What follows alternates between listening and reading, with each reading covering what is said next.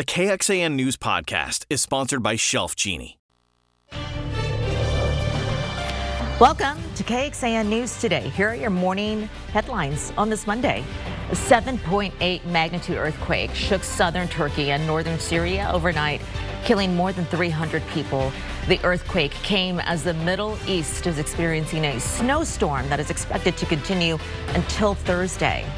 Cat Metro says it is back on schedule today. Cat Metro Rail resuming service this morning. Rail lines will start operating at 5:40 this morning from the Leander station. Checking our power outages this morning, and Austin Energy is still telling us there are 28,000 customers who are without power right now. All Bluebonnet customers should have power. About 1,500 Encore customers in our area still do not have power. And 1,400 Pertinalis customers in our area also in the dark. We are following some breaking news for you when it comes to North Austin off of I-35. Take a look at this. An Austin SWAT team from APD is at the business where a person is inside refusing to come out, and it looks like they're shutting down some of the area here. APD says a person has a weapon. No one is hurt. APD does not know the relationship between the person and the business. We also know that I-35 is shut down through that area, so something to keep in mind if you're trying to get into Austin from our northern areas. Right. Erica Brennis is in the First Warning Traffic Center. She's tracking that for you, and she'll bring us an update later on that. And then also, we're live at the SWAT situation as well. Let's talk about debris removal. The crews are starting to move through Austin neighborhoods today. I know it's been a long weekend for so many of us. Good morning, everyone. We're happy to have you around. I'm Sally Hernandez. And I'm Tom Miller. The city contracted tree crews to help in this effort, 3 of them. For those who don't want to wait, you can drop off your limbs and trees at Austin's Water Hornsby Bend plant. It's on FM 973 in Southeast Austin. Typical month, this location could see about 1,000 customers, but there were nearly 400 on Saturday alone. Here's what happens to all this debris. What they do is they use all that vegetative waste, they grind that up into a mulch, and then they mix that mulch with the biosolids from their treatment facility there. And they make that into a product that Austin Water Utility is marketed as Dillo Dirt. That Dillo Dirt is sold by landscaping companies. Since crews are going to go to neighborhoods, city leaders ask you move your cars, your basketball hoops, anything else that might be in the way of the street. You also should slow down when you see a crew out there. Central Texas Food Bank saw a long line of people who needed help over the weekend because of the recent power outages. The food bank continues to hold a special distribution from 6 to 8 o'clock this evening over at the Delco Activity Center. It's on Pecan Brook Drive off of Manor Road and US 183 in Northeast Austin. Governor Greg Abbott says he may declare more counties a disaster after these ice storms. He made Travis, Williamson, Milam, and 4 other counties eligible for state help over the weekend. Thursday, the Department of Energy, Emergency Management, I should say, said that it wants you to report ice storm damage. The next day, it saw more than 500 cases reported on its online iStat survey. State needs to know if a county hits that damage dollar amount threshold to get disaster assistance. If you'd like to report, we have links for you at KXAN.com. When we're talking about the Austin Energy outage and the cleanup that continues, I think a lot of eyes are also on the forecast because I know you have rain in there, right? For tomorrow. For tomorrow. Into Wednesday. Right now, we have warmer air this morning than we did yesterday morning and Saturday morning. That's maybe a little glimmer of hope for some people that are still without power. Let's start with clouds and radar for you as we say good morning to you.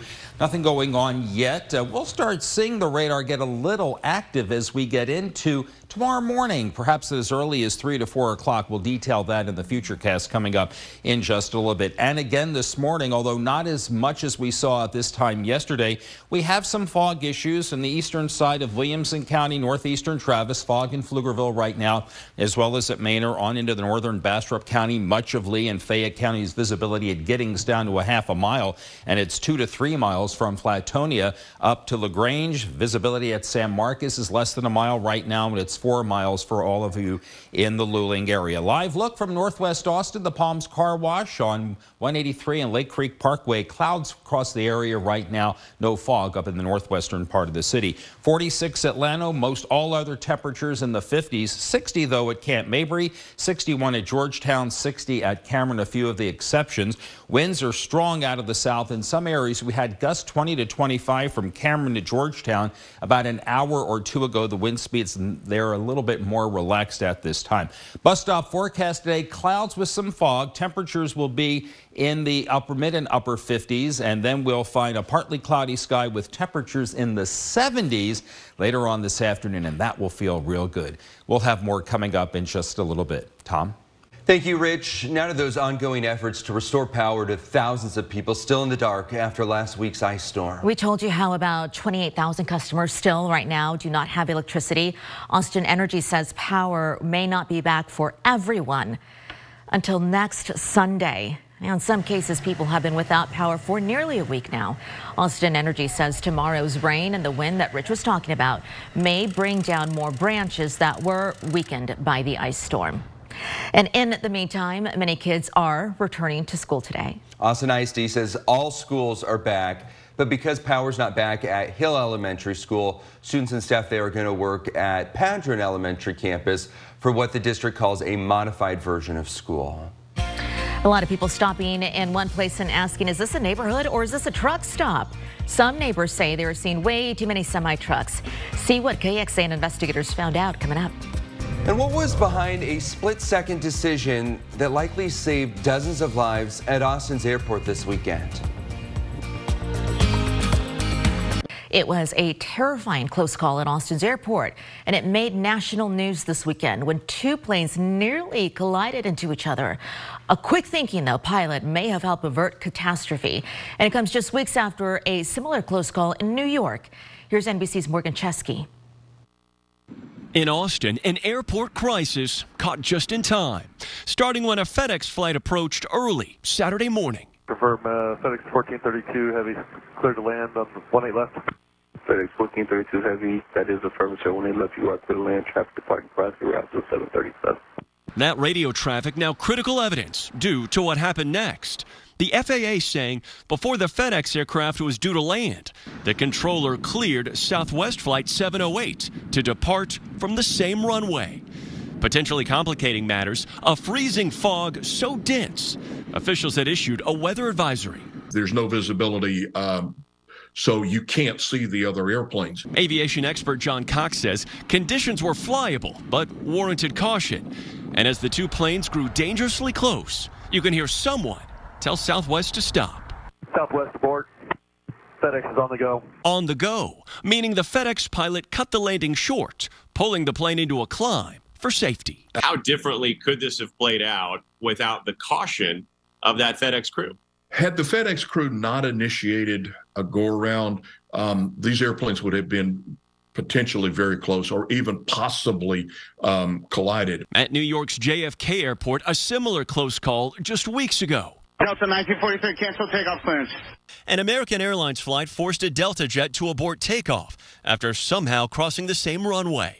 American promising a full internal investigation. And at Newark, on Friday, a Boeing 787 clipped wings with a United flight as it left the gate. No one was hurt, but the FAA says the impact snapped off a small piece of the wing. That was Morgan Chesky reporting for us. Bush Intercontinental Airport in Houston back to normal this morning after a fire delayed flights and forced passengers and employees to temporarily evacuate a terminal.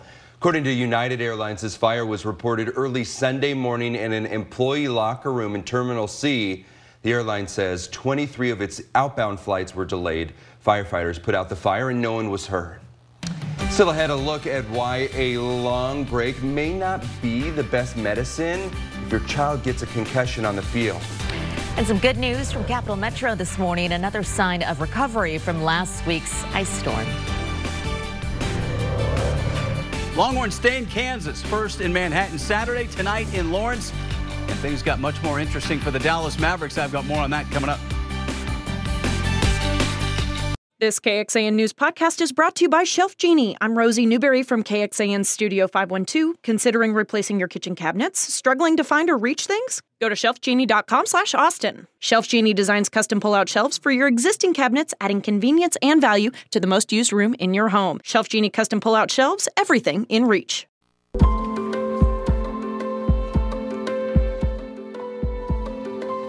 Some people in Travis County say their subdivision feels like a truck stop ever since drivers started parking their big rigs in their neighborhood.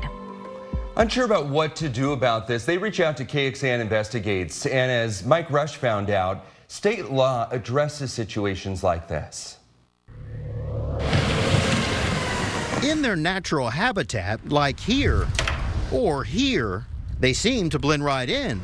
But when they're here, well, that's a different story. I don't personally love it. Carly Howard lives in the Presidential Meadows subdivision in Travis County, surrounded by but not inside Manor city limits. It's definitely not what we want in the neighborhood. She says she started noticing the trucks lining up along George Washington Street, a thoroughfare in the neighborhood, last summer, but just one or two in the beginning. What's the most that you've seen lined up here? 7. Yeah, 7 in a row, some with a full cargo load. And Howard isn't the only one who's noticed. It's the same complaint, different day. Mo Urias Roy is a member of the neighborhood's homeowners association. It's like looking at a convoy. But it's less appearance and more safety, she says, concerns neighbors. Hey, I just nearly got hit, or I just had to slam my brakes, or my kid had to jump out of the way because car came through, they didn't see it. Howard says when the trucks are lining up along George Washington Street, you would look to your left to make this left-hand turn out of the neighborhood.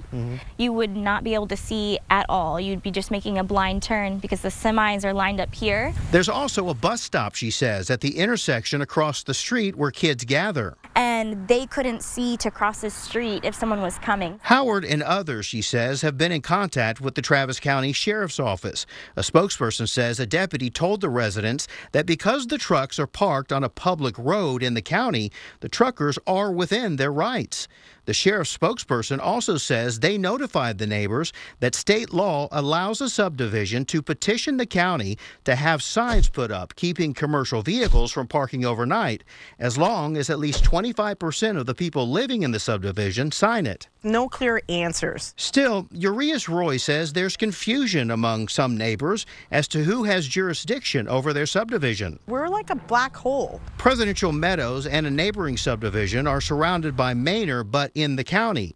KXAN Investigates was able to confirm for the questioning neighbors they do fall within the county. I think with KXAN's help, it definitely highlighted an issue and put a little more pressure on it to, hey, get us an answer. Neighbors say that now that their questions are answered, they plan to start a petition and get some no parking signs put up. As for why the trucks are parking there, the neighbors think that some truck drivers may live in the neighborhood, and others, seeing that the trucks aren't ticketed, then follow suit.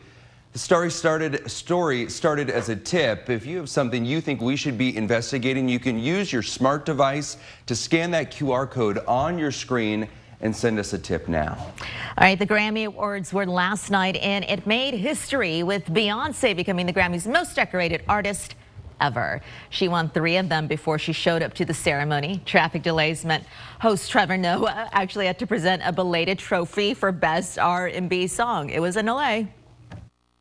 I was shocked to find out that traffic could stop you. I thought you traveled through space and time.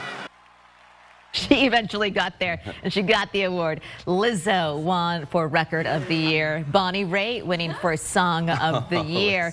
And I think we need to put in big, bold headlines as well. Willie Nelson got an award too last night. I think maybe more than one. Amazing. Did you see Taylor Swift's dress?